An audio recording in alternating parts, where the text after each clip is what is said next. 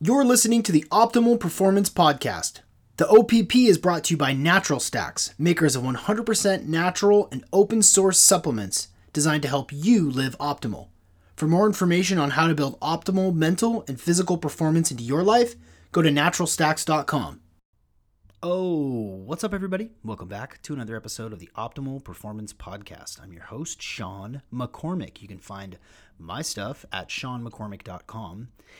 I'm a life coach, a performance coach, and I bring to you every single week what I think is the most relevant information from the most highest level guests to give you the best information to live the most optimal life. It's the best of all the worlds.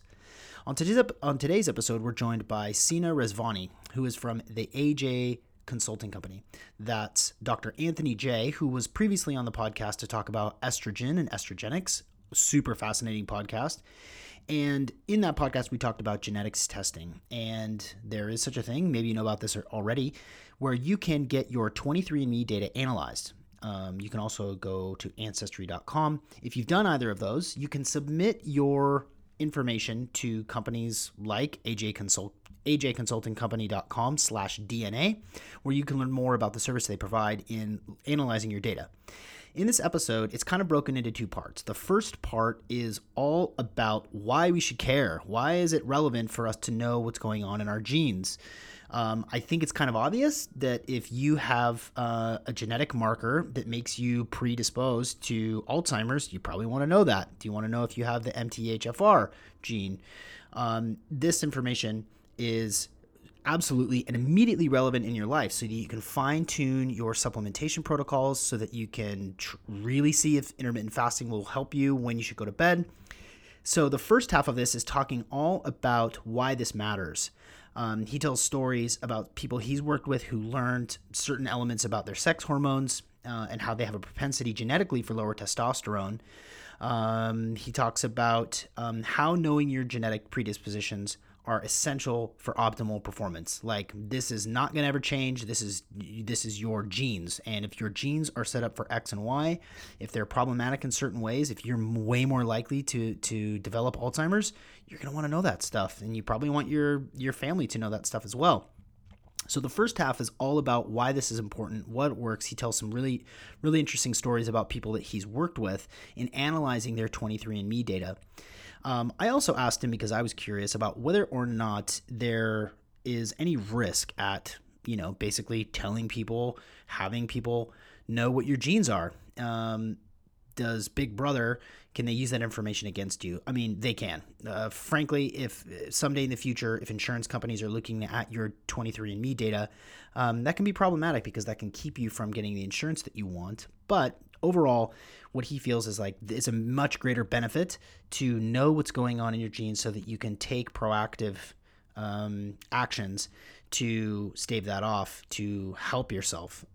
So it was kind of interesting to get that take on that. We also cover a pretty interesting thing about histamines and how histamines in food, some people are more at risk at eating foods that are fermented. The report that Sina does and Dr. Anthony J does when he consults on the DNA is broken up into 4 categories, which are brain optimization genes, diet optimization genes, vitamin, hormone, and detox genes, and gym genes, GYM, not JIM, and sleep genes, to know like what you should be doing, what you should be consuming, how you should sleep. When it comes to brain optimization, Alzheimer's, anxiety, impulsivity. When it comes to your diet, are you at risk of heart disease? Will you likely have some gut issues or skin issues? Like, this is really, really, really important and really compelling stuff. So we walk through the protocol in the second half. The first half is like why this is important, some interesting stories about how people have really like changed their life doing this, and then in the second half, it's more like 40%, and then the last 60%, we go through my genetic markers. We go through all of the problematic genes that I have, and I make the joke that he's able to look up my skirt and see all of my DNA. I'm going to actually post this on my personal website, seanmccormick.com/genes. And in that domain, you'll be able to actually see my genes and follow along. So if you're interested, because you and I might actually share these genetic markers that are problematic. But as he's going through these different genes that I should be watching out for, which there are many, so you might have these very same genes. So if you want to pull up your 23andMe data and compare it against my 23andMe data, we might have some things in common. One thing that I want to point out is there is a strength of cause here. So the explaining that if you have a plus gene, if a gene comes up in a strong presence, then it's really something to look out for. If it's a plus minus, then it's something you probably should look out for. And if it's a minus, it doesn't even make it onto the report. So as you're looking through your genetic markers, following along with mine, hopefully it will help you take control of your life and your optimal performance, because that's what this thing's all about. So again, you can find Sina Rezvani at ajconsultingcompany.com/DNA or Seena, Seena, at ajconsultingcompany.com. Pretty interesting conversation, and hopefully you get a ton of use out of this. And as always, I make the ask, please, pretty please, buy me a Hanukkah gift or a Christmas gift. And go leave a 5-star review on iTunes. Subscribe to the podcast, because I know that there's a lot of people that have not yet. So if you have not subscribed, please subscribe. It helps our numbers immensely. And I'd love your feedback on this. Send me an email at sean@seanmccormick.com or sean@naturalstacks.com. And I would love to hear if you like these types of episodes. We've got really great episodes coming up that I'm really excited to roll out for you. Dr. John Jaquish will be coming back to talk about X3 and this new amino acid product that is phenomenal called Fortigen. We've got Rob Wolf coming onto the podcast, and we're also going to dive deep into neurofeedback. So lots of cool things to round out the year. And again, I thank you for listening. Thank you for coming back and listening every single episode. I appreciate it, and I love to do this. So if you want to connect, sean@seanmccormick.com, send me an email. Otherwise, I will see you elsewhere on the internet. And without further ado, ladies and gentlemen, Sina Rezvani. You're listening to the Optimal Performance Podcast, and I'm your host, Sean McCormick. It's the OPP. I'm a performance coach, a wellness entrepreneur, a blogger, a speaker, a biohacker, and it's my privilege to bring to you the leading experts in the field of performance. So let's dig right in. And we're here with Sina Rezvani, who is a health coach and a genetic coach for AJ Consulting Company. Sina, welcome to the Optimal Performance Podcast. Sean, great to be here. This is obviously a sort of a continuation off of the Dr. Anthony J podcast appearance from a little bit ago. And, he wrote that incredible book, Estrogeneration, which I have gotten lots of feedback from in that episode already, where people were like, oh my God, I didn't realize that I just can't ever have plastic in my life ever. But it goes much deeper, and there's much more that we can know about ourselves. And submitting my 23andMe data to you for us to talk about today, but to also talk about the service that you provide in coaching people around their specific genetics is fascinating. How in the heck did you find yourself in this line of work? Good question. Yeah, it's actually kind of a funny path. So like you and probably a lot of the audience members, I'm just really interested in health, wellness, and fitness. And so as I was pursuing information around that over the last few years, I came across Dr. J, and I'd always been interested in looking at my genetics and seeing what I could glean from that. When I came across Dr. J conducting a consult for, I think, another podcast host that was really interesting to me. And then I started circling in on him and listening to other interviews that he had or DNA consults that he had conducted. And, I made the decision to pull the trigger. Sounded really interesting. And we had a really interesting consult session. I was floored by it. And I just basically convinced like 10 different people in my social circle to do it too, like friends and family. And I sat in on most of those calls because I had been through the experience myself, and um, I basically said, look, you talk to Dr. J, you pay attention, you ask your questions. I'll basically kind of act as your secretary and take notes so you don't have to be distracted by that. And so thankfully that gained me access to more consults. And throughout that experience, I kind of built a relationship with Dr. J. And, I wasn't actually angling to work with him. It wasn't even an option back then. Back then, Dr. J he was kind of a one-man show. So, there was no kind of like, I didn't know that it would be an option, but we built a relationship, and over time he kind of got a sense that I was passionate about this and, knew a few things. And so, we actually joked that I could start conducting these consults myself, and I thought it was totally a joke, but later on we had a conversation about it and I started doing them, and rest is history. Yeah. And with a background that's detail oriented and analytical in nature, you're set up for this sort of data crunching, right? Yeah, exactly. So by training or schooling, I'm an electrical engineer in computer science. I worked in that area, and then I went to law school to become a patent attorney and work in the Silicon Valley high tech industry. So that's kind of a parallel career, but you're right. I mean, I'm detail oriented. I'm kind of like OCD, really diligent.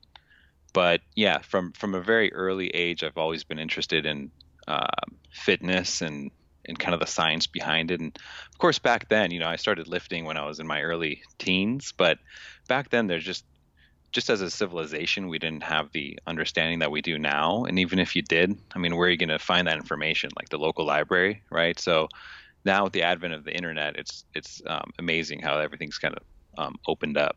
Yeah, now you're in there peeking at people's deoxyribonucleic acid and then making that a thing. It's super fascinating, and I want to be clear to set the stage for people. So what we will do sort of in the second half of this episode is talk about my specific 23andMe data, and there are some places where you can get coaching and consulting, but under the tutelage of Dr. Anthony J, learning how to look at these genetic markers and give specific, actionable advice to prevent Alzheimer's, or to make sure that you don't get gout, or to figure out how important sleep and stuff. And we're going to get all into that, but being able to submit, which I've done, is submit the 23andMe data, and you can also submit your Ancestry.com data to you guys, and then you look at all of them.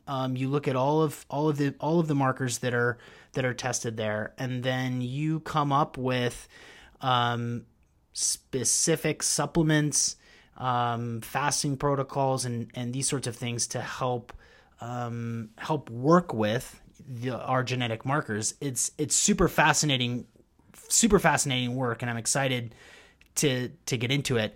My sort of first question is, which is painfully obvious, so I'm sorry to even ask it, but why should people do this? Why should they get their 23andMe data or their Ancestry.com data and send it to you for analysis? Why is it important? Oh, yeah. So, no, that's a great question, and there are actually many answers to that. So, I think that, so for instance, let's say a particular drug or, pharmaceutical compound is prescribed to you. Well, a lot of times that's based on, let's say, a study over so many people, and they found that it's effective in 40% of the people. That doesn't mean that you're in that 40%. A lot of these suggestions are for the people who fall under the bell curve. You may not necessarily be within that first standard of deviation, for instance. I think it makes a lot more sense to seek out your personal user manual for your body and figure out what, kind of going back to what you said earlier about practical steps. Let me segue back to that real quick and say, yeah, I mean, absolutely. So a lot of people don't want to know about their DNA because they think, well, it's kind of like the blueprint. I don't, my fate is locked. I don't want to know about it. I don't want to know how this thing ends or what disease I'm going to get or whatever. That's not really how it is. I mean, your DNA basically tells you what your predispositions are and kind of, which way your risks are increased. If you're more towards the risk of Alzheimer's or breast cancer or whatever, doesn't mean you're going to automatically fall into those ailments. Now, especially if you're aware of them, then you can try to do your best to steer away from those problems. So if you don't know that you have some problem with zinc or some problem with, let's say, vitamin D receptors or conversion of forms of vitamin D or something like that, you stand no chance to, I mean, not that you don't stand a chance to survive. That's not what I mean to imply, but there's no way that you can know that you might have a vitamin D issue, even if you do blood work. Just because your blood work, let's say with vitamin D, shows you at a certain level, that's not telling you what's happening at the receptors. That's not telling you what's happening with the active form of vitamin D. So, I mean, I'm just using examples, particular specific examples to try to make my point. But yeah, I mean, if we have the technology now to take a much more sophisticated approach to your health and performance. So, the other thing that I'll say is, it's kind of mind blowing that we can even do that. Just not so long ago, this wasn't even publicly available, or it was, it would have costed you like $10,000 or something. And before that, I think the first human genome cost something like $1 billion to sequence. And before that, they couldn't even do it at all. So sometimes I think about, all right, well, you have to spend a few $100s to get your sequencing plus, in total with a consult like this. But kings and queens or like Egyptian pharaohs would have like decimated entire villages or civilizations just to get their hands on like maybe one gene, right? Yeah, right. And now it's a few $100 and you've got all that information. Yeah, that does put it into context, doesn't it? Yeah.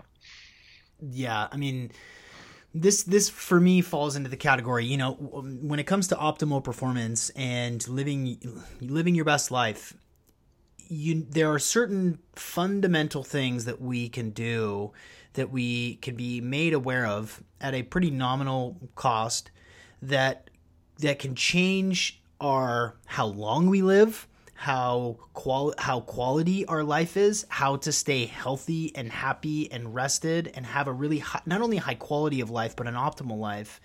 And at this level, for this much detail, because the 13-page document that I received from you that looks over my results and the suggestions therein is so comprehensive. This is the type of thing that everyone should do.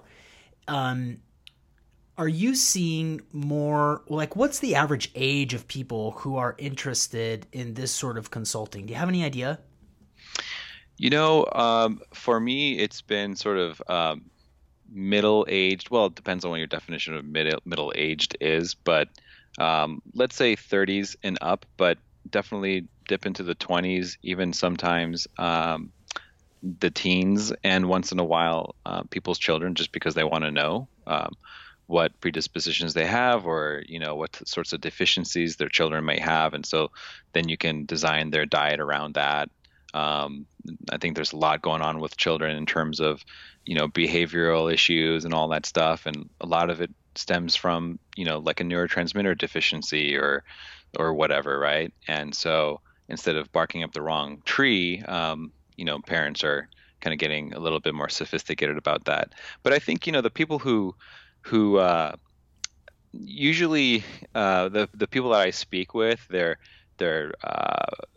it's not like they randomly stumbled into this consult, right? They're people who listen to podcasts, who are on the ball, who are somewhat knowledgeable at least. And so those people tend to be in their 20s or 30s and up, and already kind of making moves and just trying to fine tune their health and performance. If there's something that you can change now and to make an adjustment to your lifestyle in order for you to not develop Alzheimer's, man, oh man, how much is that worth?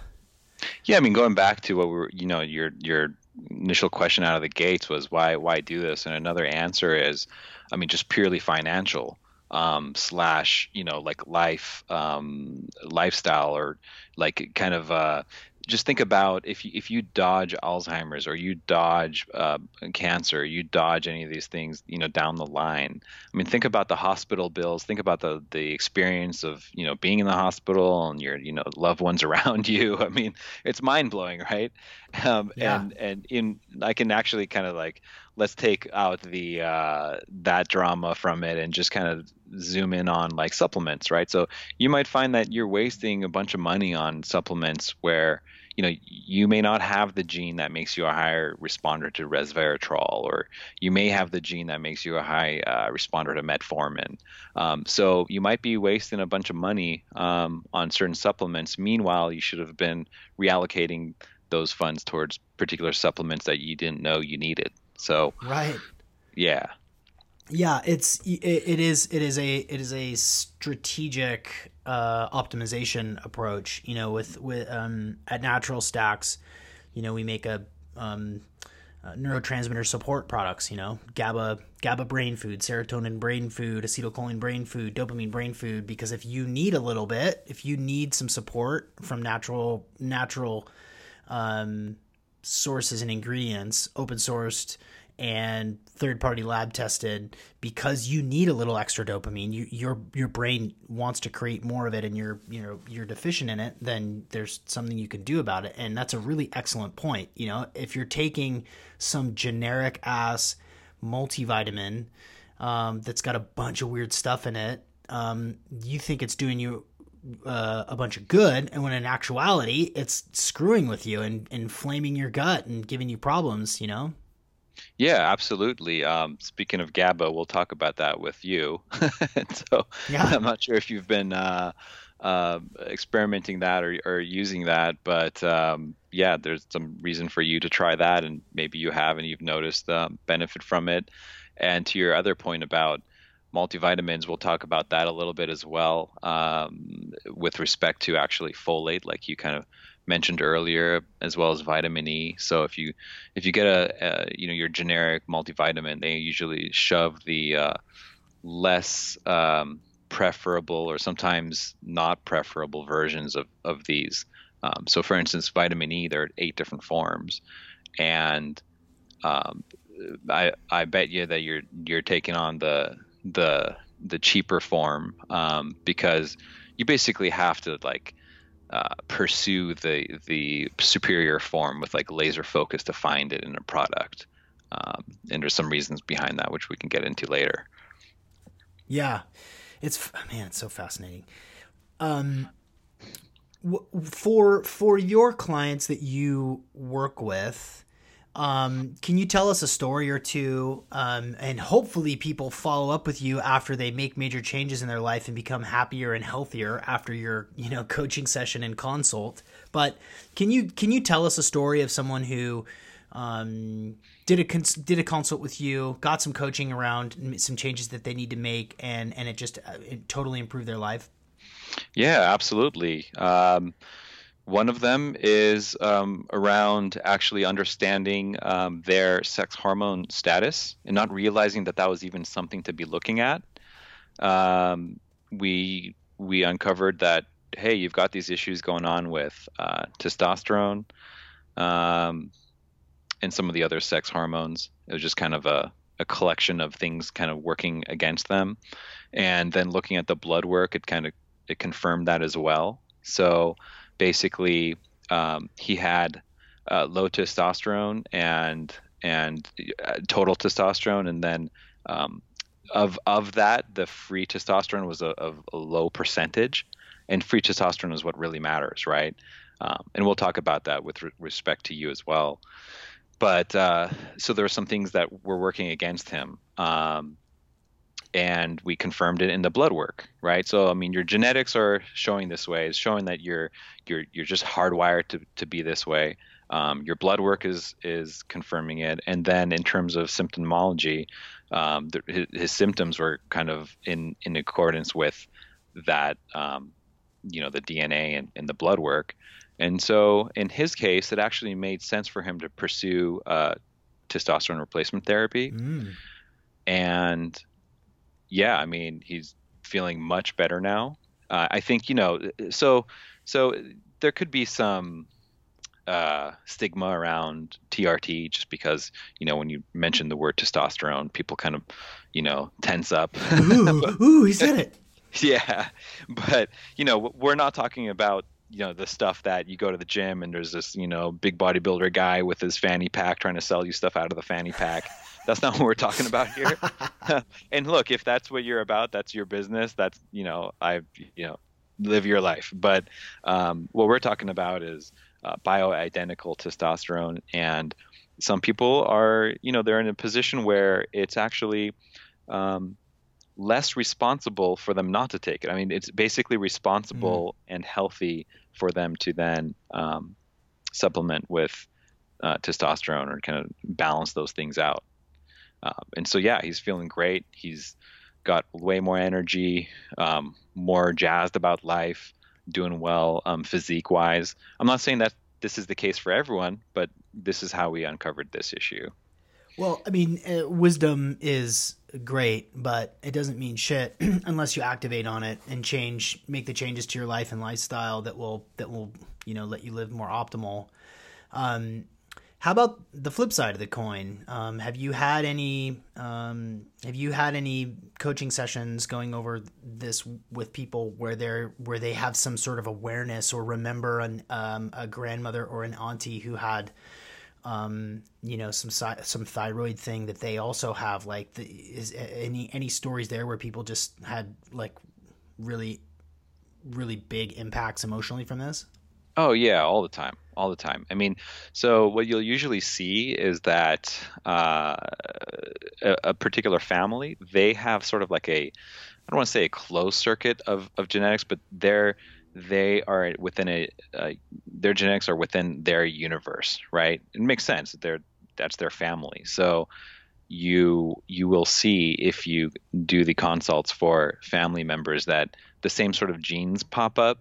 Not obviously exactly the same, and sometimes not, the same strength of that gene, but you'll see kind of recurring themes. And especially in the case where you see, let's say, a bunch of diabetes genes popping up. Well, if I'm seeing 10 different diabetes genes popping up, and we'll talk about the strength of them, but they're on the stronger side, it stands to reason that their parents have it, and probably their siblings. And then you ask about, is there diabetes in your family or Alzheimer's in your family? And, usually the answer is yes. But what conflates that, to be honest, is what's actually kind of a funny thing, or I don't know if it's funny now that I think about it, it's a little dark, but often the people that I'm talking with, like I said, you don't just, randomly find yourself in this consult. You're probably health conscious, right? Meanwhile, your family may not be. So a lot of times I'll say, well, you've got these diabetes genes, but they have no symptoms. Meanwhile, their whole family does. Right. So what does that tell you? Right.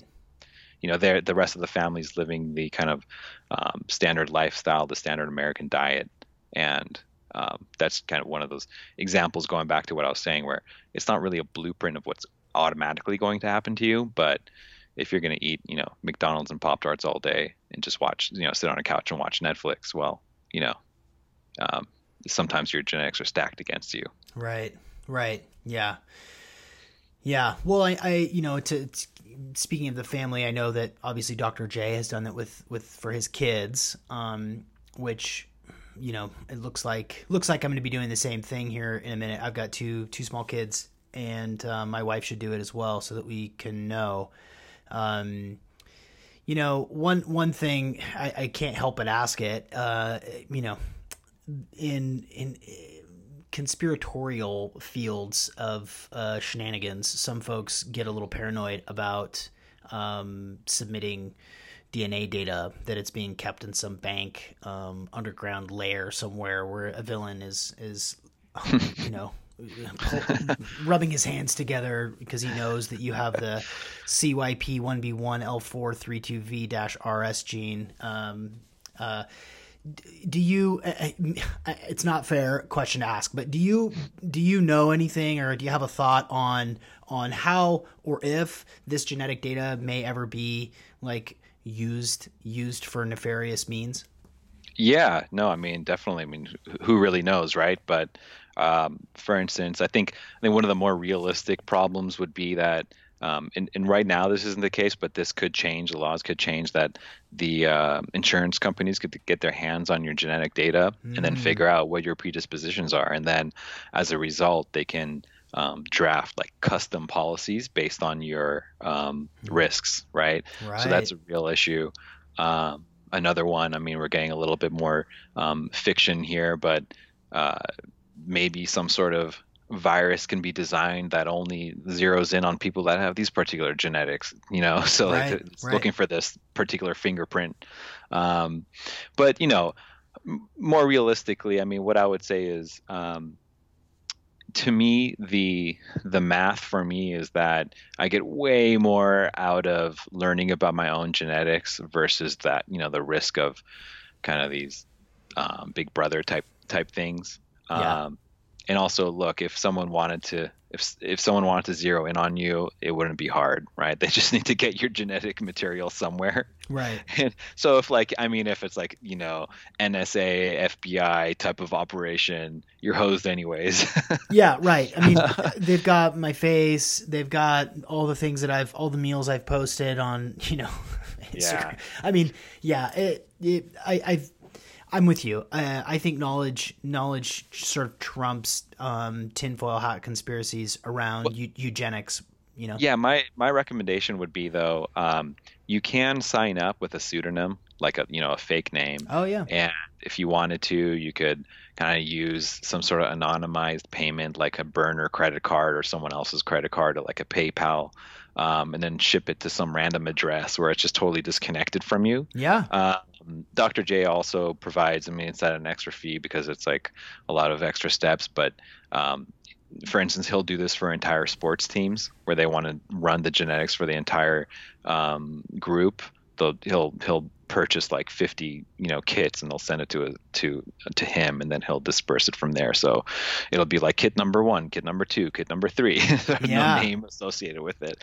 That being said, what I should say though is, I mean, you might have heard in the news that they're finding criminals like these cold cases that have been cracked for 30 years, not based on the criminal or like murderer's DNA, but based on family members. So they'll pick up like some blood at the scene of the crime or whatever, and then they'll see that these particular people, like this aunt and this cousin or whatever, kind of match the DNA, and then they can start zeroing in.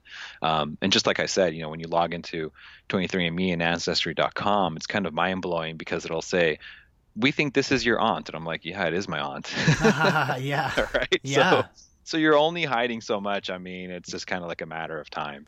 Well, and I'm all for using genetic information, DNA information to catch bad guys. I mean, that's an upside, right? Yeah, I mean, that's the thing. Like with any new technology, it could be used for good or for bad. When electricity was being introduced, one of the stories, if I'm not mistaken, is that the whole reason we have the death by electrocution was sort of this campaign to scare people from electricity. Whoa, weird. Yeah, and like the things that electricity could bring to us, because that's actually pretty crazy way to kill someone, right? Yeah, right. Yeah. So anyway, what one thing that just because I'd like to get into my stuff, because and what I will do is I will post my lab results so that as you're watching this, maybe I'll say this in the pre-read. If you want to follow along and look up my skirt and see all of my DNA, and how this document reads, that'll be posted. and I'll send a link and tell you where to find that, so you guys can follow along with this, because this is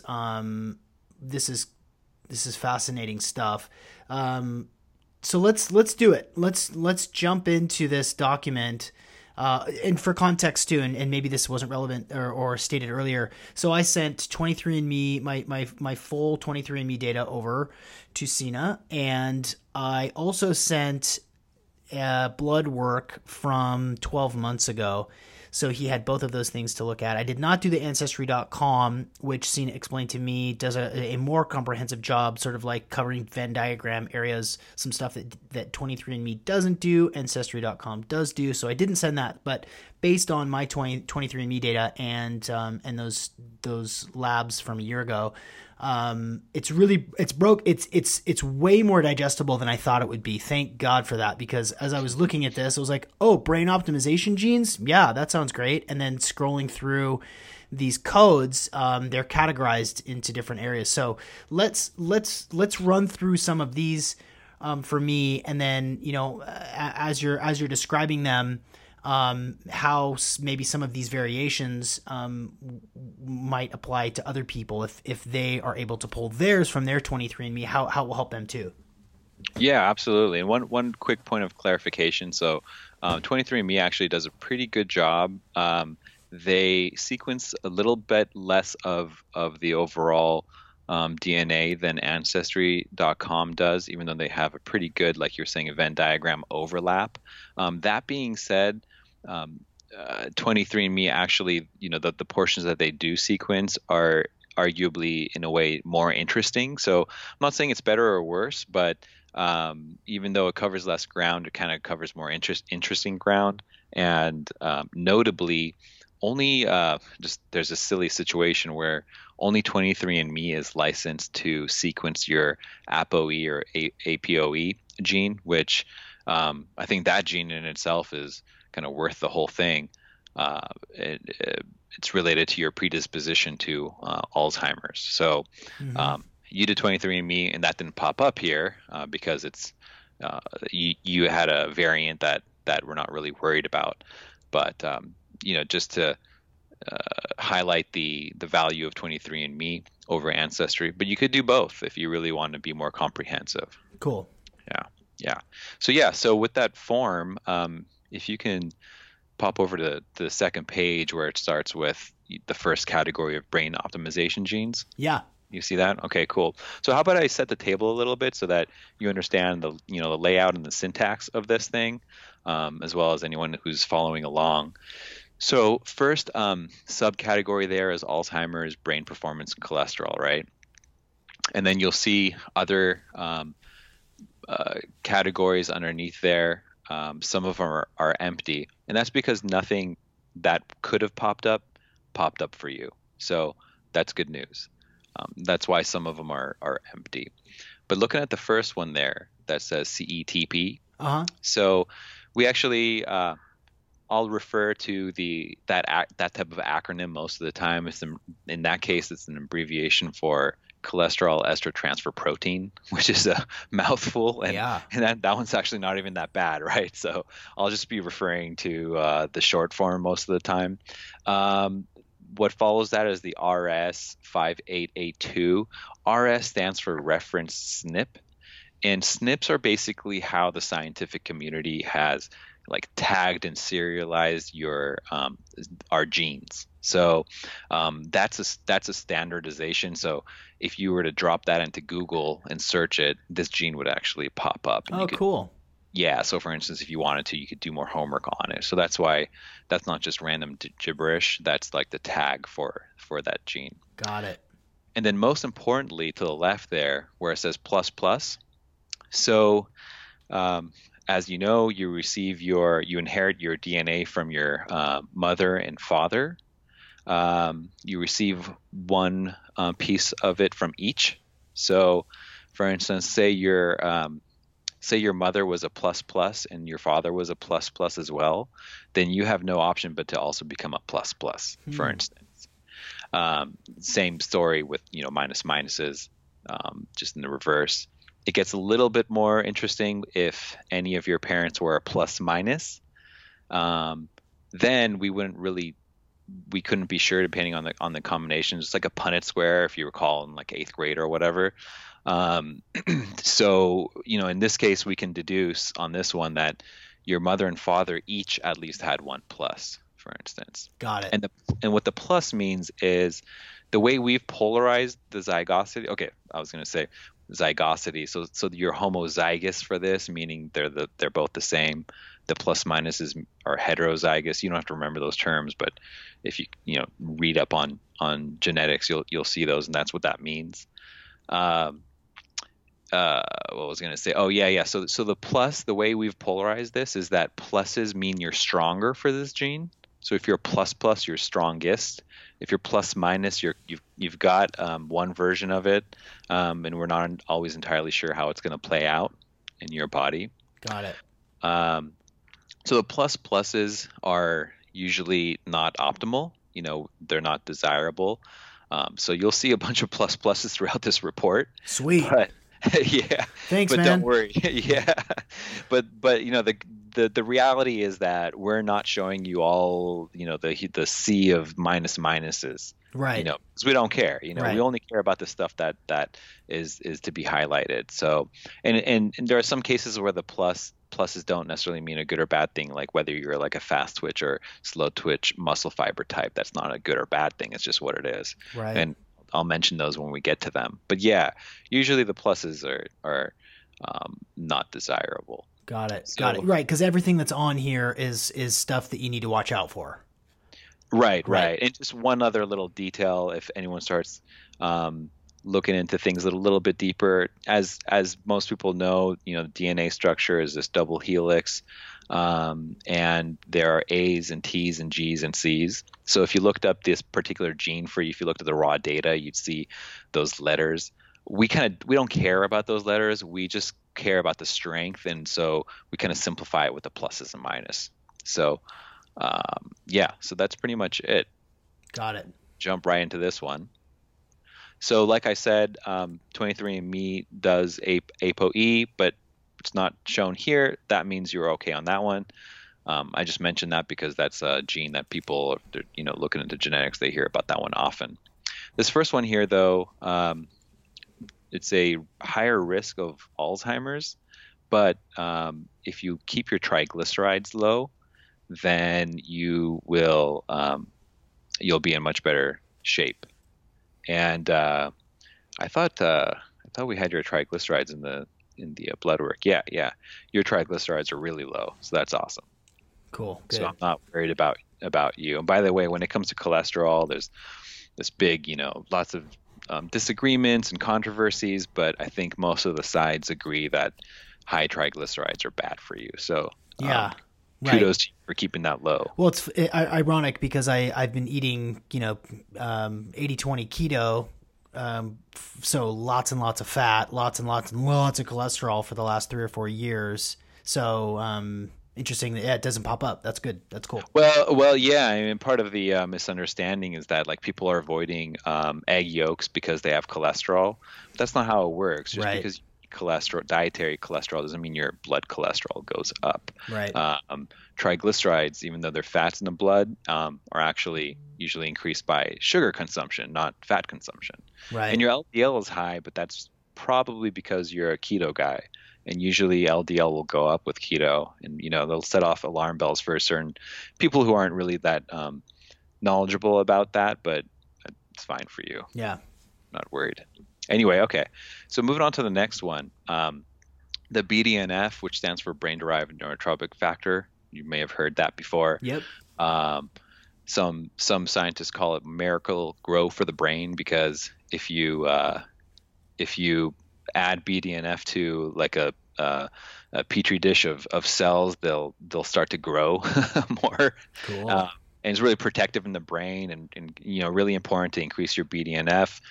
Best way to do that is exercise, and you're doing that. So not too worried. If you want to learn more about it, there's that link there, the selfhack.com link that Dr. J is actually a scientific advisor for and holds them in pretty high regard in terms of like the team behind that website. So that's a pretty good website to click around on. Yeah, we've had Joe Cohen on as a guest previously. Oh, okay. Yeah. Oh, perfect. I'll look that up. Curious to uh, listen to that one.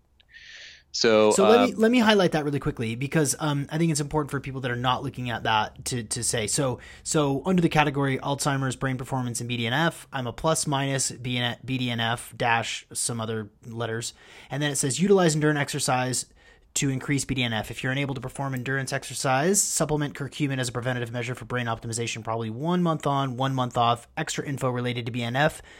And then it's this link to selfhack.com with the blog with a comprehensive list of natural ways to increase BDNF. So just so people understand how freaking actionable this is, it's like, oh, you should work out more to protect, to increase your BDNF. If you don't, you should definitely do curcumin. Oh, and here's more information. So I think it's important. I just wanted to highlight that it's like, here's where you can learn more and what you can do about it. Yeah, no, absolutely. Yeah, good call. Yeah, so then moving on to the next one, still under Alzheimer's, this time the subpart like inflammation. Your plus minus for this TREM2 gene, which basically gives you a twofold increased risk of Alzheimer's if you have chronic low-grade inflammation. We unfortunately don't have your like high sensitivity C-reactive protein numbers or homocysteine in your blood work. But that shouldn't be hard to get. I would recommend keeping an eye on that. For a guy like you, I'm going to assume it's not bad, being that you're keto and probably careful with how you're eating. But the point of doing blood work is I don't have to assume, right? That's why you would actually check on it. So I would add that, and I actually have a pretty what I would call comprehensive blood work list that I've been developing over the years, because I'll come across different providers who say that they have comprehensive solutions, and they're kind of like always a subset.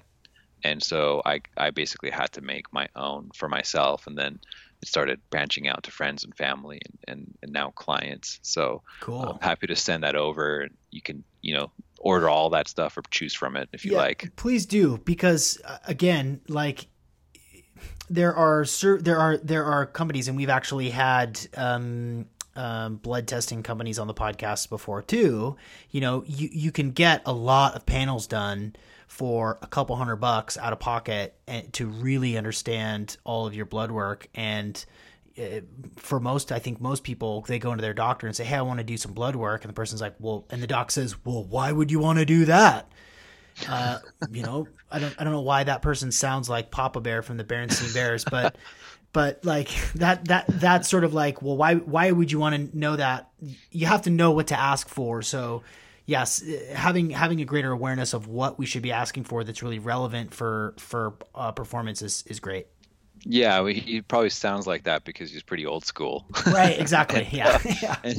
And what's really frustrating is that, to your point, some doctors really push back when you request blood work, which blows my mind. Yeah. There are reasons for it. I mean, there's insurance reasons and basically reasons that are not putting you, they're not for your benefit. So I highly recommend pushing for more comprehensive blood work where you can. If not, you can conduct that outside of your doctor and insurance, which is, kind of annoying that you have to do that, but at least you can. And like you say, there are companies that provide that. I formed a relationship with a particular doctor who's willing to write those scripts for people. I get nothing out of it. I'm just kind of mentioning this as another route if people wanted to do it. And, what's important is, number one, like you say, people want to do it, but they don't really know what to test. So this form helps with that.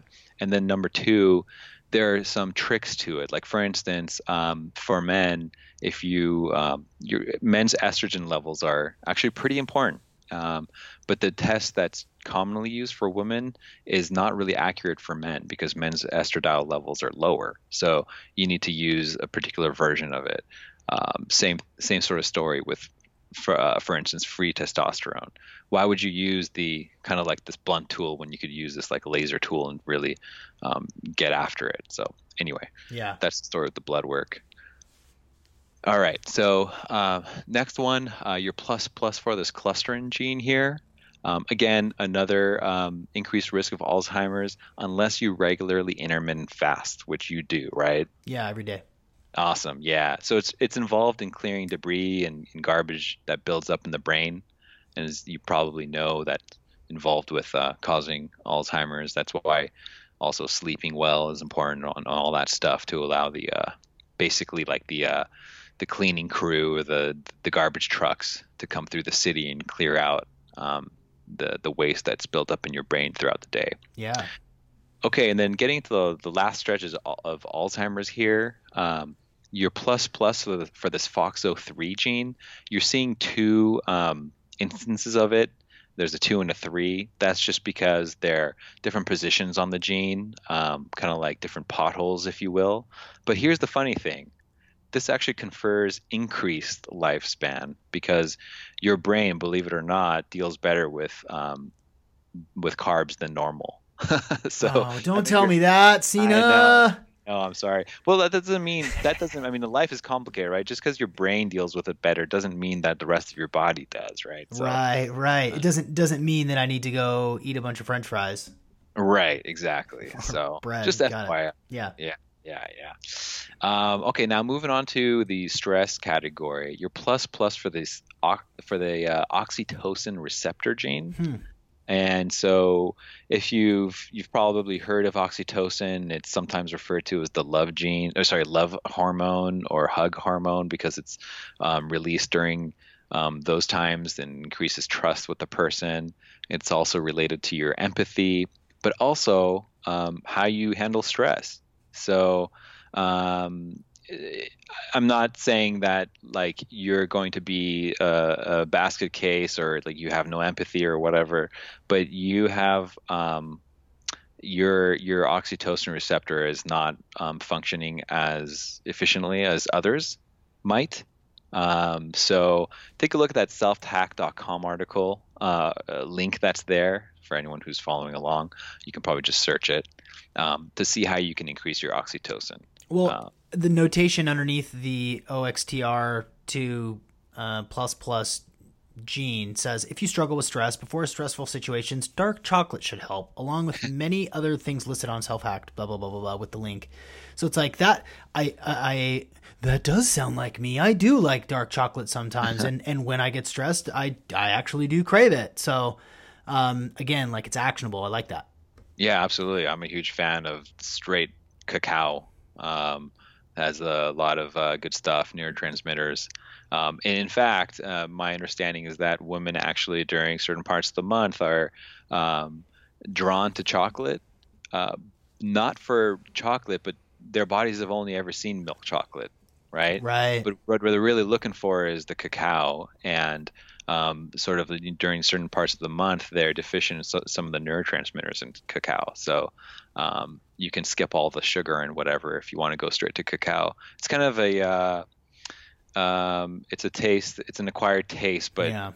I eat it straight now. But I do not recommend trying that first time because you'll just be grossed out. Yeah, don't do that. Don't do that. Ramp up. Go from a Hershey's milk chocolate bar to like a 50% dark chocolate, and then work your way up to 75 and 85. My sweet spot is sort of, pun intended, is like 85% dark chocolate. Yeah. Or mix it with like cacao nibs with like walnuts or something, like a handful like that. Well, anyway, so yeah, moving on to the related to stress, anxiety. Your plus plus for this tryptophan hydroxylase 2 gene here, but 60% of people have this gene issue, so not terribly uncommon. It's related to decreased serotonin transport in your brain. So you might want to think about doing things that promote serotonin. And as you can see in the recommendation there, supplementing GABA, like I was alluding to earlier, and L-tryptophan may be helpful. So maybe play around with that. Yeah. As well as some of St. John's wort is recommended there, and 5-HTP. So maybe play with that, see what happens. Then next up is caffeine metabolism, that your plus plus for the CYP1A2 gene. What that means is your body actually metabolizes caffeine more quickly, meaning it eliminates it out of your body more quickly.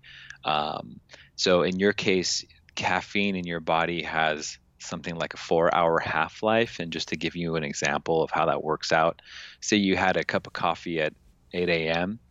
Well, 4 hours later at noon, 50% of that caffeine's still in you.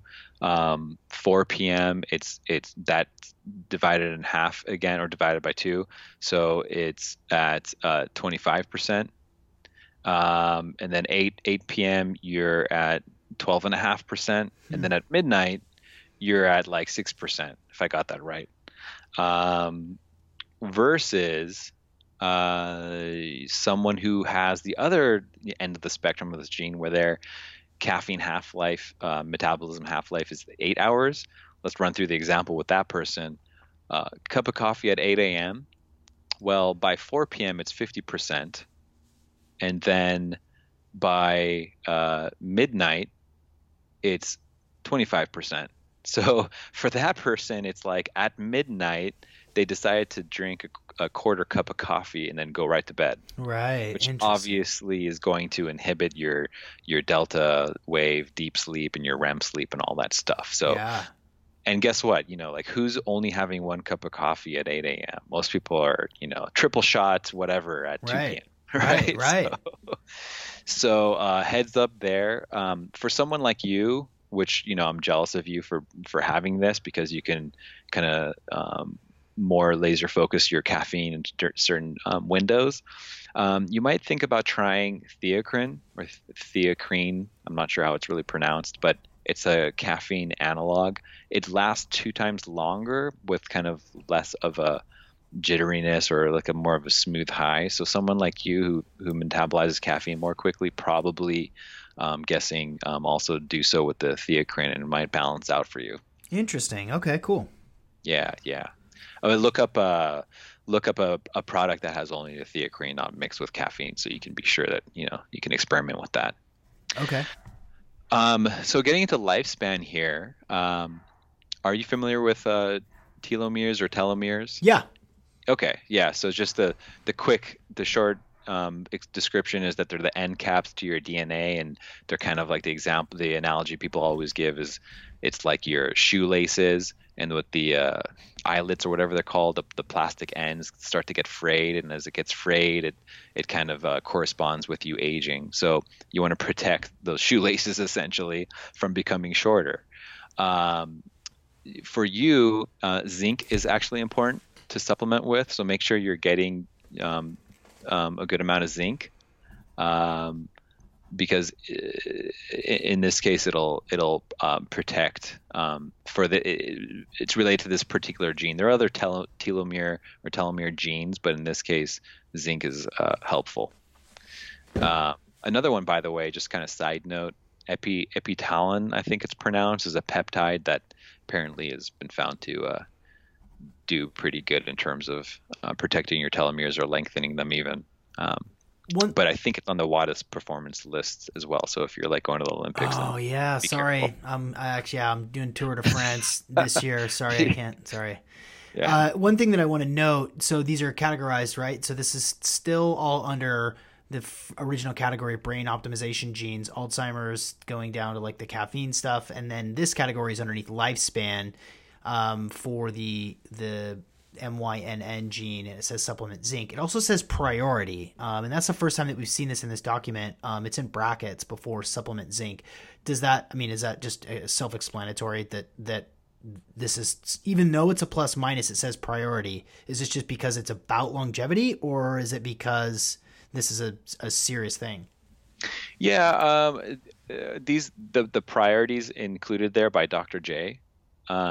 I think for sure. I'm not actually entirely sure how he arrives at which ones to tag as priority. You'll notice that throughout.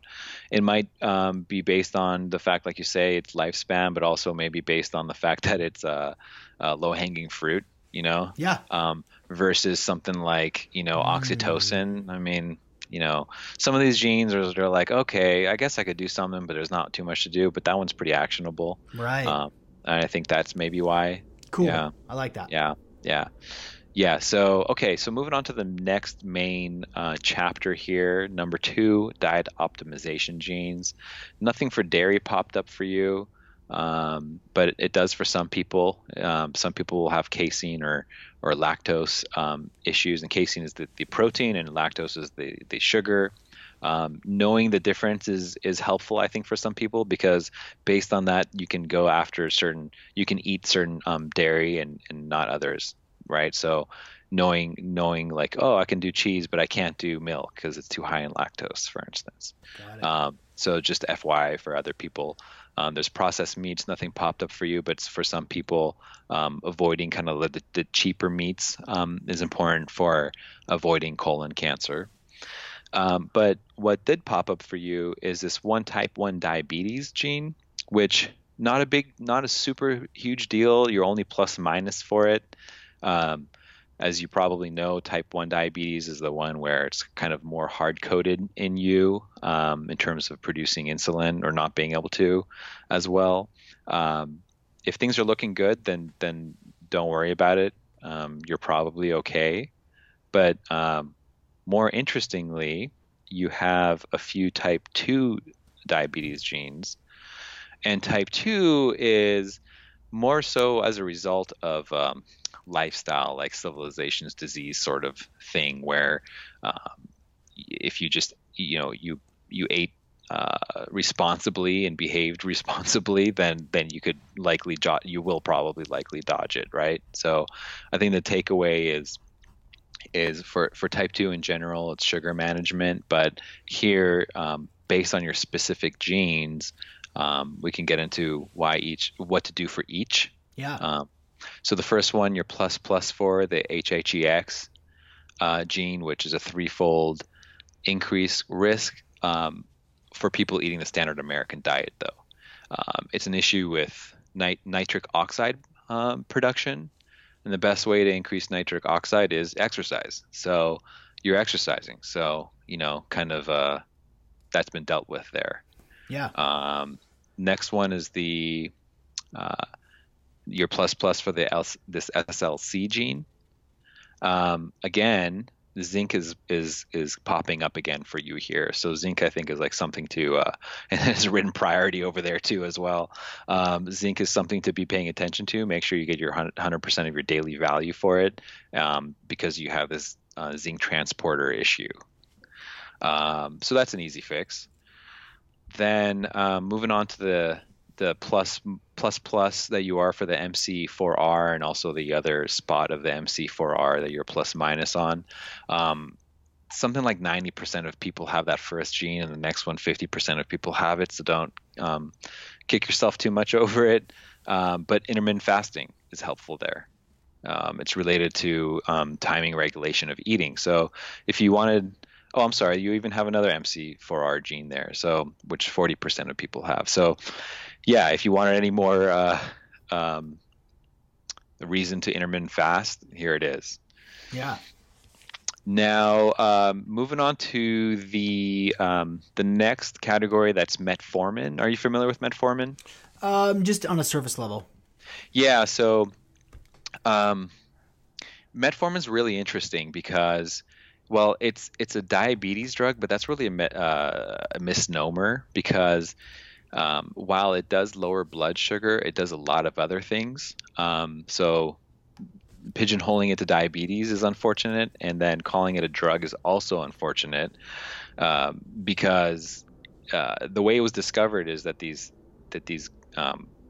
goats were living these really long lives, and they were trying to figure out what's going on with these goats.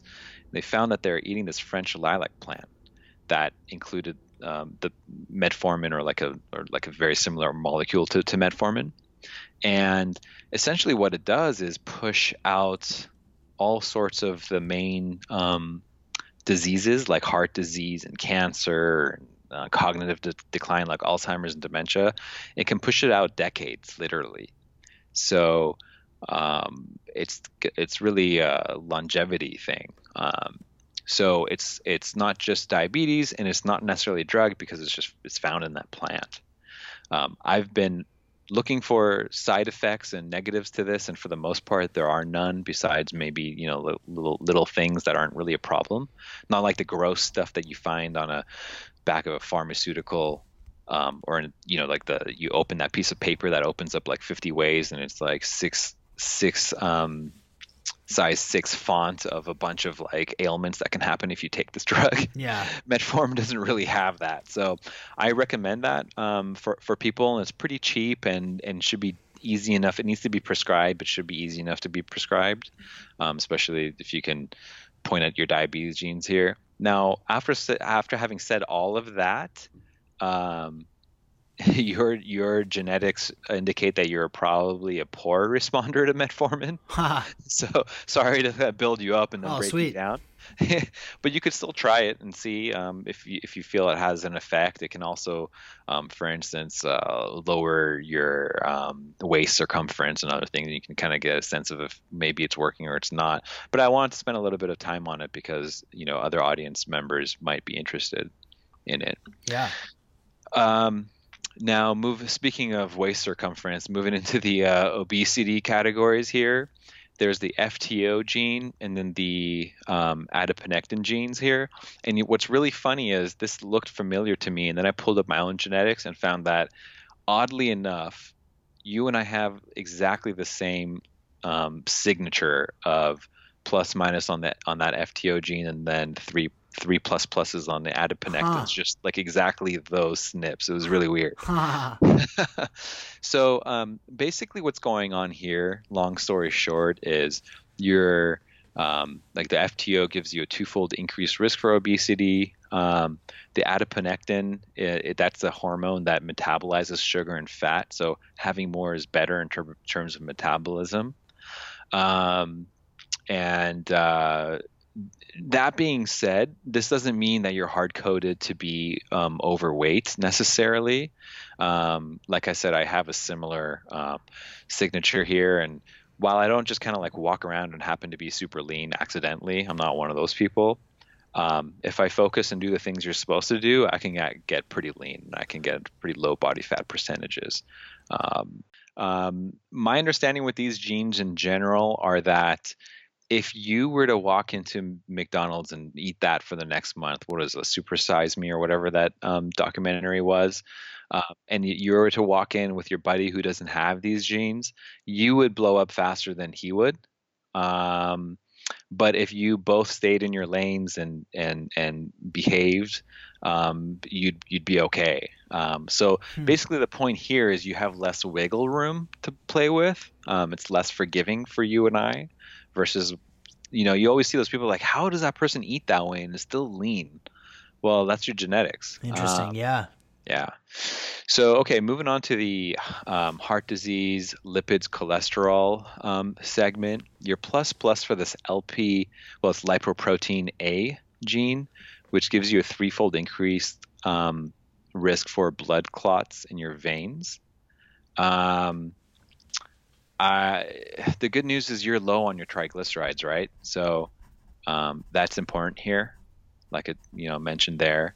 Vitamin B3 can help keep your triglycerides low and your LP little a low, but I'm not too worried about you given your blood work, which is why it's really nice to have your blood work going into this. Yeah.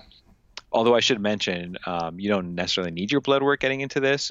You could actually go and do specific testing, knowing what your genetics look like.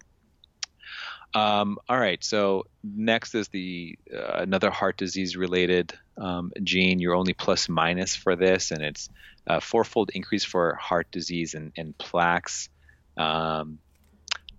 It's related to lectins. Are you familiar with lectin? Oh, yeah. Yeah. So it's related to the health of the cell lining and blood vessels, and lectins can be problematic potentially. So the Plant Paradox book by Dr. Stephen Gundry is there if you want to learn more. But calcium CT scans are helpful. Watching your inflammatory markers, like we mentioned before, the C-reactive protein, homocysteine, and maybe even looking at your iron levels might be helpful. But you're only plus minus for this, and I didn't see too many other heart disease issues with plaque, so I'm not super worried. Got it. But just heads up, yeah. And then the last heart disease category under flavonoids, the CDK gene. So CDK is basically causes inflammation in our bodies. It's needed, but if you have too much of it, that becomes an issue.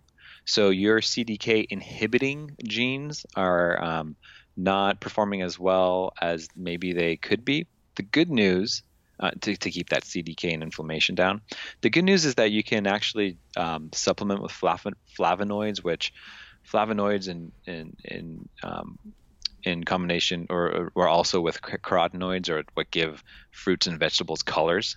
So I would recommend having colorful fruits and vegetables. I recommend vegetables over fruits just because of the sugar payload of fruit, right? Yeah. And you can get so much more micronutrients elsewhere. The other thing you can do is supplement with grapeseed proanthocyanidins. You can see on Dr. J's site recommended brands for that. And it's not a bad thing to supplement with anyways. Okay. That's that.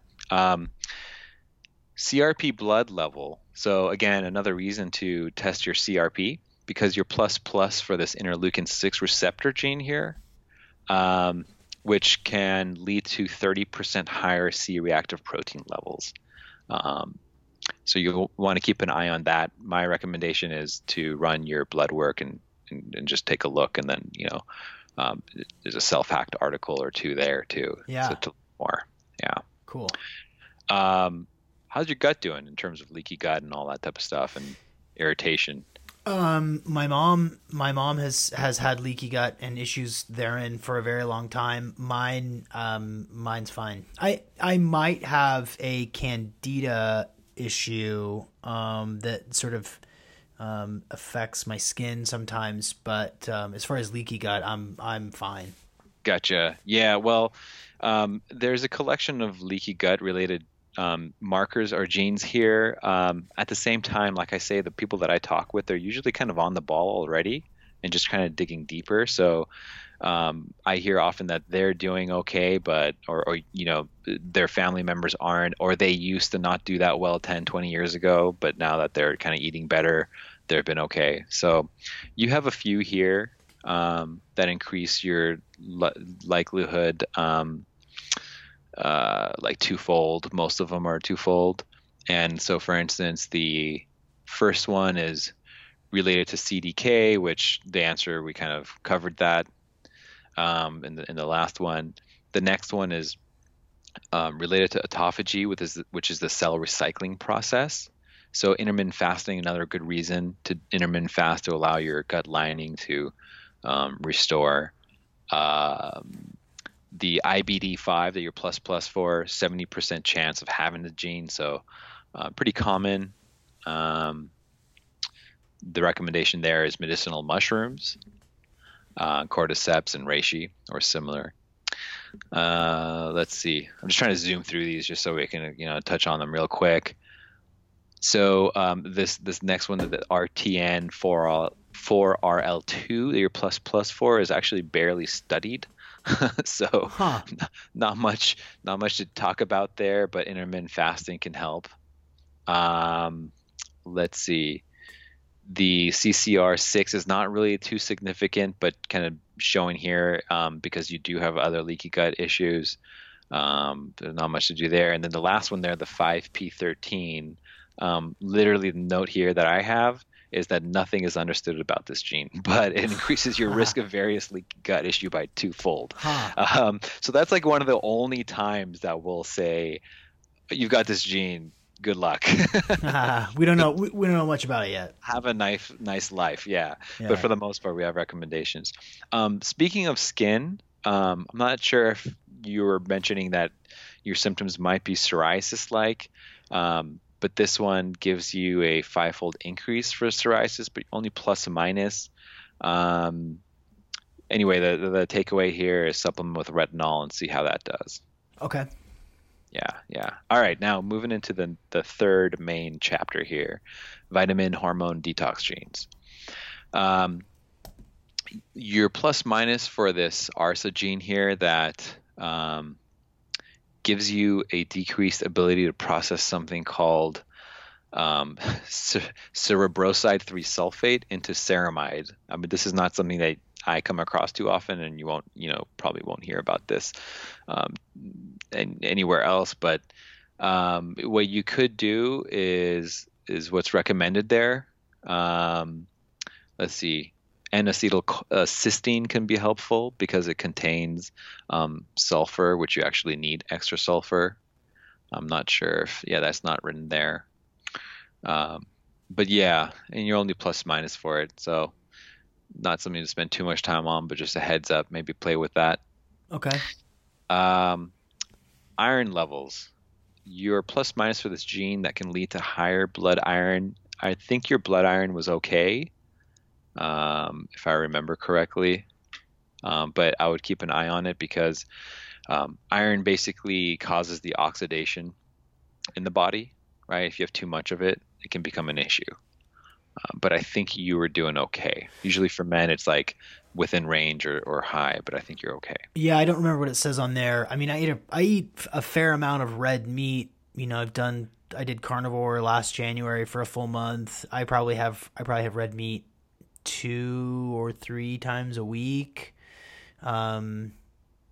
But it's definitely something that I should I look think at. that's okay. Can look, Yeah, yeah. I think that's okay. Just always, make sure that's thrown into your blood work. I mean, it's easy enough to test, so might as well keep an eye on it. Yeah. Vitamin D, interestingly, you dodged that. But most people have some sort of vitamin D issue. I'll spend a moment on it just because of that. So I may have alluded to it earlier in the conversation, but a lot of times the problem with vitamin D is you may seem like you have the right level of vitamin D based on your blood work, but it's sort of like basically there are versions of vitamin D, and they test a particular form of it that's not the active form, but they usually just assume if you've got enough of that one, you probably have the active one too. But if you're not converting to the active one efficiently, then that's an issue. Your body's actually starving for it. The other version of that is you may again have the right blood levels, but your vitamin D receptors aren't functioning as well as they could be. And so again, your body's starved of vitamin D. So I think that's another reason why it's important to do this versus only blood work. But and when it comes to blood work, I actually recommend looking at Dr. Chris Masterjohn's nutritional status cheat sheet. I think it's what it's called. You have to purchase it, but I think it's well worth it. There he describes how to figure out what your vitamin D levels should be. Should it be 50? Should it be 70, 90? That depends on you. So there's a way to do that. I'll just make a reference to it. But if anyone wants to know more, feel free to reach out to me. You also dodged, I think it's important to mention that you dodged the pesticides and cleaning chemicals gene that I'll see often. So that's good. Some people have trouble breaking down pesticides and organophosphates and just nasty chemicals, as well as certain types of xenoestrogens, which obviously Dr. J's talked about. So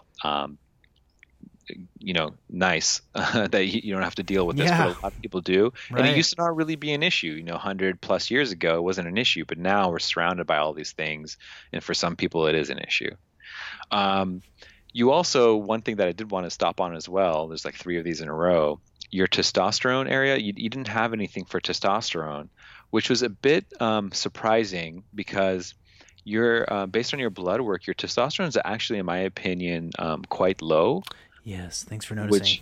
Yeah. And that's huge. I mean, that has far-reaching implications. It's not just how muscular you are, which is what most guys think about testosterone. It has so many other things. It's involved in so many other things, like brain fog, or literally, if your testosterone is higher, you store memories more efficiently, and you also recall memories more efficiently. Those are 2 different things, right? It can affect your mood, your energy, all sorts of health concerns. So as well as like prostate cancer, it used to be thought that higher testosterone caused prostate cancer, but now that's kind of been debunked by the people that are kind of like at the elite guys that are in that world. So testosterone, I didn't want to stop on it, even though you don't have an issue genetically. The other thing is your free testosterone, which is what really matters, is also quite low, in part because your total is low. But as a percentage of your total, it's also pretty low. So I would look into that. You might be fine, but a lot of it's is based on your symptoms, right? And you might, start taking testosterone in some form and not feel any different potentially, or it might feel like a light just switches on all of a sudden. Some people describe it that way. So something to investigate, I would say, especially at your age. Not to call you old, but I mean, testosterone declines over time. Right. And they're finding that our testosterone is much lower than our the generations before us. It's been lowering over the last 40 years, decade after decade. And interestingly, and this is a study over like 40,000 or 43,000 males across the world. And interestingly, that's happening in the developed world, but not like third world countries. They still have the same amount. So whatever you want to take from that. Yeah. I need to go get it tested again, because since then I've been taking some ashwagandha and supplementing with that, some B12. But yeah, it's the right time for me to go get that checked out to see if it's normalized at all. Yeah. Also, your DHEA was low. And DHEA is a precursor to testosterone. So basically, like when you have less of the building blocks, you just don't have the building supplies to make the testosterone molecule. So obviously, it could be lower, right? So you might consider supplementing with DHEA. There are a bunch of I can send you more information about how to naturally increase your testosterone. There's kind of, for instance, near infrared light therapy, kind of down there can increase it and stuff like that. So you might want to play with that first. But the next gene that actually factors in and plays into all of this is your SHBG. And your variant, which stands for sex hormone binding globulin, your variant causes a slight increase in SHBG, and that kind of seems to be showing in the blood work. It's not like dramatically high, but it's higher than average. And why that's important is SHBG kind of acts as like a vehicle boot that the cops will put on a car that's been parked somewhere for too long. It'll bind with the testosterone molecule and take it out of the game. And that's why you have less, part of the reason why you have less free testosterone. And there's not much you can do about that, unfortunately. That's just what it is. So knowing that that's the way the cards are stacked against you, then you can, know that, all right, I just need to increase the total T number. Yeah. So that's that. Yeah. All right. Moving on to estrogen, you have two genes here that are involved in eliminating artificial estrogen. Well, the funny thing is the first one slows down your ability to eliminate artificial estrogen. Funny enough, and usually people have more of these actually.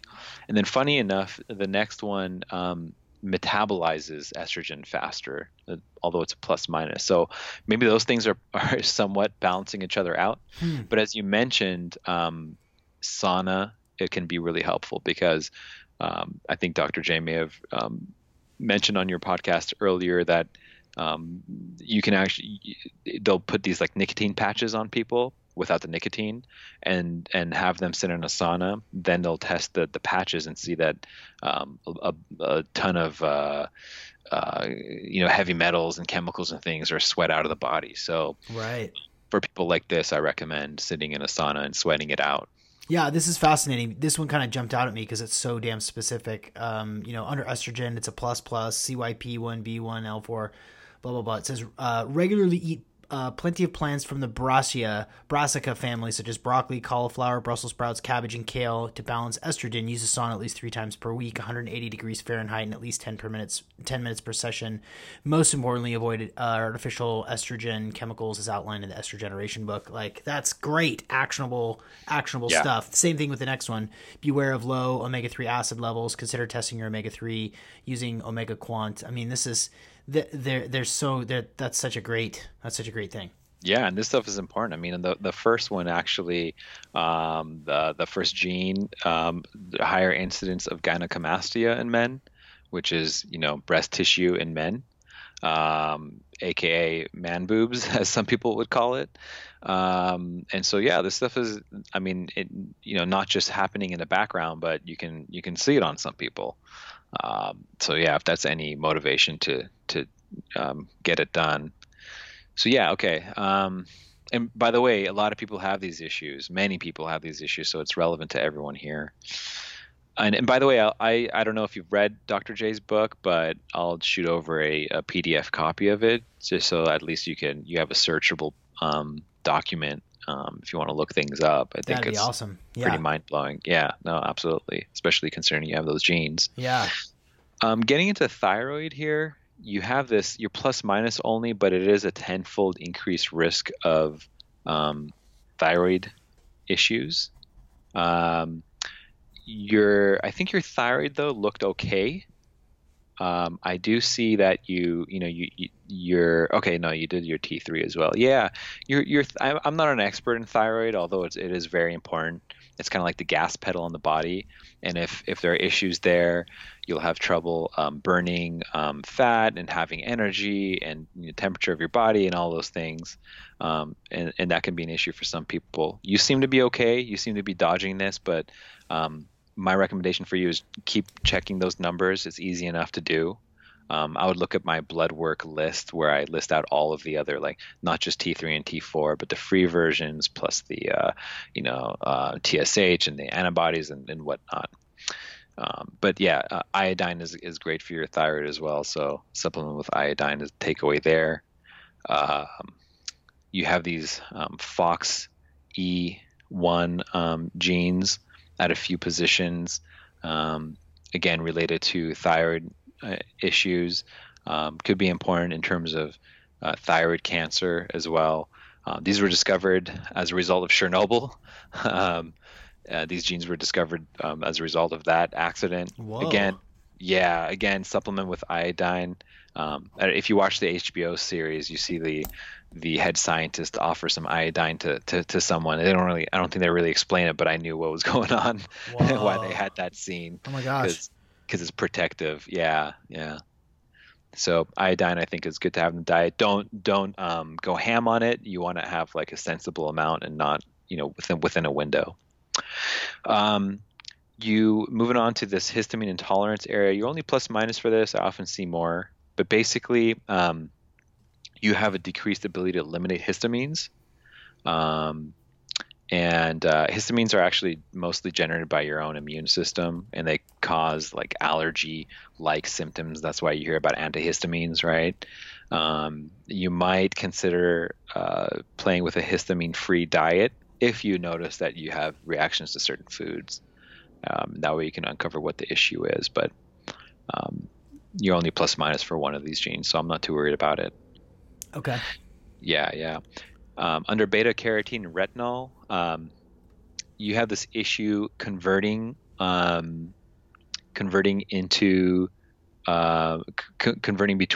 beta carotene and retinol. So basically, the answer is supplement with retinol. That's kind of the takeaway here. We can move on. Okay.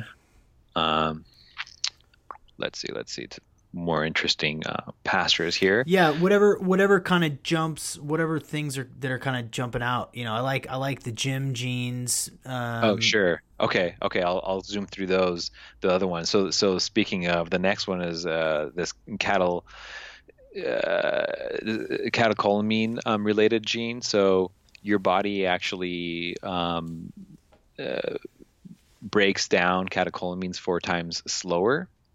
and so you're kind of like in a more stressed state, and as a result, your body's getting rid of water and salts more quickly, especially in those stress states. So for you, I'd recommend more salt, more water. Yeah. Not iodized salt. Right. I would go for the Come like on, pink Cena, and I ain't a stuff. punk. For everyone else, yeah. Yeah. The good news though, the silver lining here is that it means that your dopamine is also broken down more slowly, so you have more of that reward hormone in your body. Yeah, that's for sure. Yeah, I'm definitely a high dopamine guy. Cool. Another one that I'll just touch on real quickly, your methionine. Basically supplement with methionine because you have some trouble with methionine, one of the amino acids. So that's an easy one. Getting into folate, which is probably of more interest to everyone, especially considering you recently had Dr. Lynch on the podcast. You are, and I don't know if you joked about it or not, I haven't heard it yet, but MTHFR, sometimes people call this by a certain name that I won't repeat to keep it family friendly, but if you're looking at it, you can see what that might be. Yeah, I'll let you say it. Yeah. Or you can call it Monday, Thursday, Friday. Either way, most people usually don't get away with having some version of this gene. You're only plus minus for the C67 67T version of it. And you have also this other MTRR gene as well, you're plus minus for. Why this is important is I'll take a moment and say the problem is that folic acid, which is a man-made synthetic version of vitamin B9 and not found in nature, your body will have more trouble converting that into methylfolate. So avoid that. And then the problem with it is if you do take folic acid instead of the folate that you wanted, not only are you not getting the folate that you wanted, but it's plugging up your system, so the folate can't be used for doing its folate things. Why is this important? Many things: sleep issues, depression, migraines, clearing heavy metals in your body, as well as miscarriages in women. That's a big issue. So Oh wow. Totally avoid. Yeah, and if you have a multivitamin, very often it's the folic version of it. So make sure to look for methylfolate or 5-MTHF for B9. Similar story for the MTRR gene. Basically, I'll send you a little bit more information about what to do in general for all of this folate stuff. But this next one is it's related to inflammation in your body, and it's important to have folate instead of folic acid. Got it. Yeah. Next one, B12. You are likely to have higher levels of B12, and I think you tested that, and you were doing okay. So that's no surprise. If you take metformin, one of the points is it'll likely burn through your B12 more quickly. So probably supplement with B12. If you're someone with this gene, maybe you can get away without doing so. Okay. Vitamin E, this one's interesting. I'll just spend a moment on it. There's a link there for Ben Greenfield podcast episodes. Sorry. Tocopherol is this low quality version, cheap version of vitamin E, and it could be doing the opposite of what you're taking it for. You want to go for tocotrienols. I've summarized that episode. I had to listen to it like 3 times to fully absorb all the technical information, and plus the guest had a bit of an accent, so I've done that work for you and Cool. added some recommendations on where to go for that. So Awesome. That's vitamin E. Fructose here, basically you have this twofold higher increased risk for fatty liver disease with fruit sugar or fructose consumption. So we kind of already talked about that. Try to avoid fructose. All right, now finally what you've been waiting for. Sorry, this report is so long. Sorry about that. No, this is great. I mean, hopefully people are either tracking with this or they're listening for how this can apply to them. Yeah. But this what you're doing here, in just slightly abbreviated, is what people would get from working with you. So I think it's relevant. And maybe it's up to you, but you might want to break this one into 2 episodes or something, just so that I don't know, unless you always just let them run. But yeah, so this we're at section 4 on gym genes, and under muscle type, you're plus plus for being fast twitch muscle fiber type, meaning you're more of an explosive power guy as opposed to an endurance guy. Is that your experience? That is for sure, my friend. Yeah. I mean, my father, who's interested in genetics and has been, has told me since I was little that I have fast twitch muscle fibers, and then my brother does. Some of my cousins don't, and once he points it out, like tomorrow at Thanksgiving when I see some of my cousins and their kids do not, I would assume, do not have the same types of genes, and my kids definitely do, like explosive, coordinated, fast feet, yeah, it's noticeable. Yeah, well, they definitely got a plus from you, and maybe they got a plus from their mother. So they may have got. This could be a fun competition at the Thanksgiving table. Like you guys all run your genetics and see who's what. Wouldn't that be something? The following one was this weird one that I actually have as well. It's related to novelty seeking. Basically, your body responds better to changing it up. So what I would recommend is, I'm not saying muscle confusion, as they used to say back in the day, but maybe a periodized program would make sense for you. Your body might respond better that way versus doing the same thing every time. Which is kind of the case for everyone, but more of a case for you and I. This catecholamine gene, the same one, pops up again. It's just popping up here to say have more water and salt. That's why it's under the gym portion. You got a bunch of joint health issues, but quite frankly, a lot of people have these, and probably at your age, you're okay. You're not feeling them. But just kind of a heads up, iodine is important. Movement is important. Infrared light therapy can be helpful. So I'll just kind of wrap them all up into kind of those recommendations. Yeah. But of course, I can give you more if you want. Keto helps, obviously, because it's low inflammatory, right? Right. So, right. Yeah. Moving on to bone strength. Funny enough, this happens often too. You're plus for this LRP5 gene, which gives you a likelihood of decreased bone mineral density, but like there's a twist where you're plus for this other gene that gives you stronger bones. So how that's playing out, I don't know. You mentioned earlier, maybe before we started recording, to run a DEXA. Yeah, you did, and I said I'd ding you on that. So haven't done a DEXA. Well, I'm a very quantitative, like empirical guy. I like to measure things. I like to be sure that something's working or not working. Before we waste our time doing, this or that.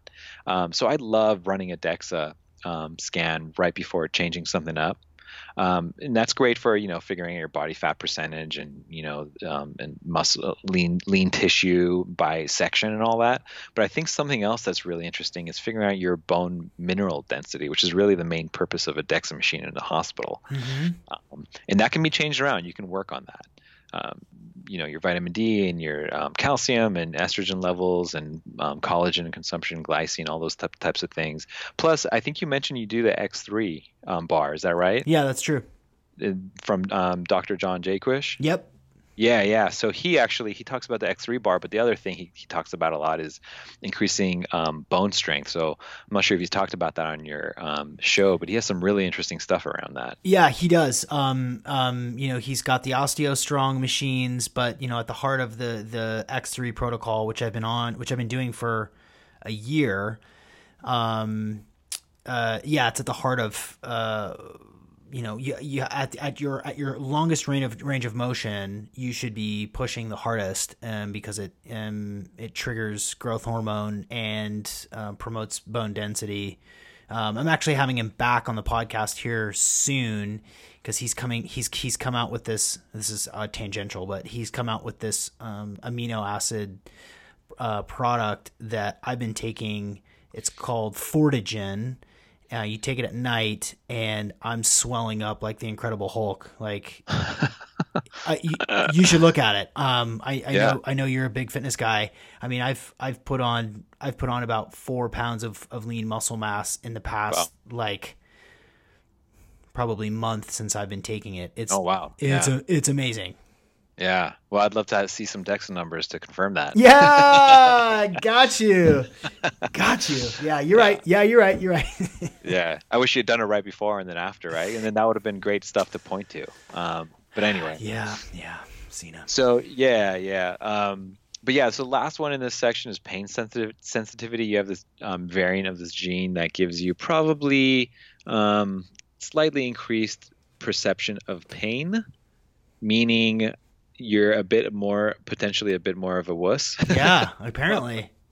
But that's good to know, though. I mean, if it's the case, because then you can know, oh, okay, I can push a little bit harder. And some people have low pain sensitivity. In their case, I would say, hey, trust your pain. If it's starting to hurt, you need to stop. So we're almost done here because we're at the sleep section here. But sleep is super duper important. I mean, it's almost more important, or maybe is more important than what you're doing in the gym and during the day in terms of health and body recomposition and fitness and whatnot. So we'll spend a bit of time here. You have this odd combination of genes. This first one is your period circadian regulator 1 gene that you're plus for. You're likely to have optimal health by going to bed early and waking up early. So basically shifting your day forward. It's like it's like the pacemaker for your brain. But before you say anything, because you gave me a this next one makes it likely that you prefer staying up late at night. Is that true? Yeah. Huh, interesting. Yeah. So the way these might be playing with each other is you prefer staying up late, but you would have been better off sleeping early. Right. Sleep drive. Right. Sleep drive is one thing, but what's best for you genetically is something else. Right. So, I mean, there's a bunch of stuff around sleep. Dr. Matthew Walker's book is great to start off with if someone is interested. Oura Ring is recommended here. I think it's a great place to figure out a baseline and watch the trend and see what's helping you. If red lights at night are helping, or getting a lot of light in your eyes first thing in the morning is helping reprogram your circadian rhythm. So that's what's going on for you with those. You have this other one. You're only plus minus for it, so it might not be playing out, but this clock gene, they literally call it clock, makes it harder to fall asleep and stay asleep. But it's only a plus minus, so may not be working out like that for you. Yeah, it's not a problem for me. I'm asleep. I'm asleep within 5 minutes of head on the pillow, and I even at my consume a lot of water. And at my 36 years old, I rarely get up to pee in the middle of the night, so I must not be. Awesome. And and that could be, for instance, you're exercising during the day, so you're kind of tired yourself out and you can pass out. Right. Now the last one here about the home stretch. This we're going to end on kind of a funny one here. You probably have 25% less memory recall if you're low on sleep. So if you were to pull an all-nighter for an exam or something like that, or like a talk or something, you would not perform as well the next day. Do you find that to be the case? Or if you ever had back in the day? Right. Yeah. This one's usually pretty on point. People are pretty much identify with it 100% of the time. Funny wrinkle here is if you use a nicotine patch or nicotine gum, or even vape pen with nicotine, it can combat that effect. So I'm not recommending that you go start smoking a pack of cigarettes. What I'm saying is nicotine for like a one-time use, if you've got this big presentation or something the next morning, can help counteract that. Yeah, I actually do use nicotine gum fairly regularly for when I'm jumping into flow states and trying to get a bunch of work done. I'm actually it's something I do. Yeah, and that's it. Fascinating stuff. I mean, there's the value of having this information and going through it and understanding it more clearly, I think is something that's worth people knowing about, frankly, because I think you and I probably share this opinion that in another 5 or 10 years, everybody's going to be doing this because it's going to be fundamental to our health. Don't you think? I hope so. I mean, I think I'm really hoping that a much more sophisticated and intelligent approach to health will be taken up versus the way it is now, which is really primitive, quite frankly. It's not up to speed with our technology at all. Yeah, I totally agree with that. So before I ask the last question, which is a fill in the blank question, first of all, and second of all, and third of all, thank you very much for taking the time. I think this was a cool illustration of how this works and what people can learn about themselves. It's been obviously eye-opening for me, and I've been taking feverish notes this whole time, so that I can really focus my supplementation so that I can be even more optimal. It's really funny that a lot of this stuff I'm sort of doing intuitively, fasting, red light,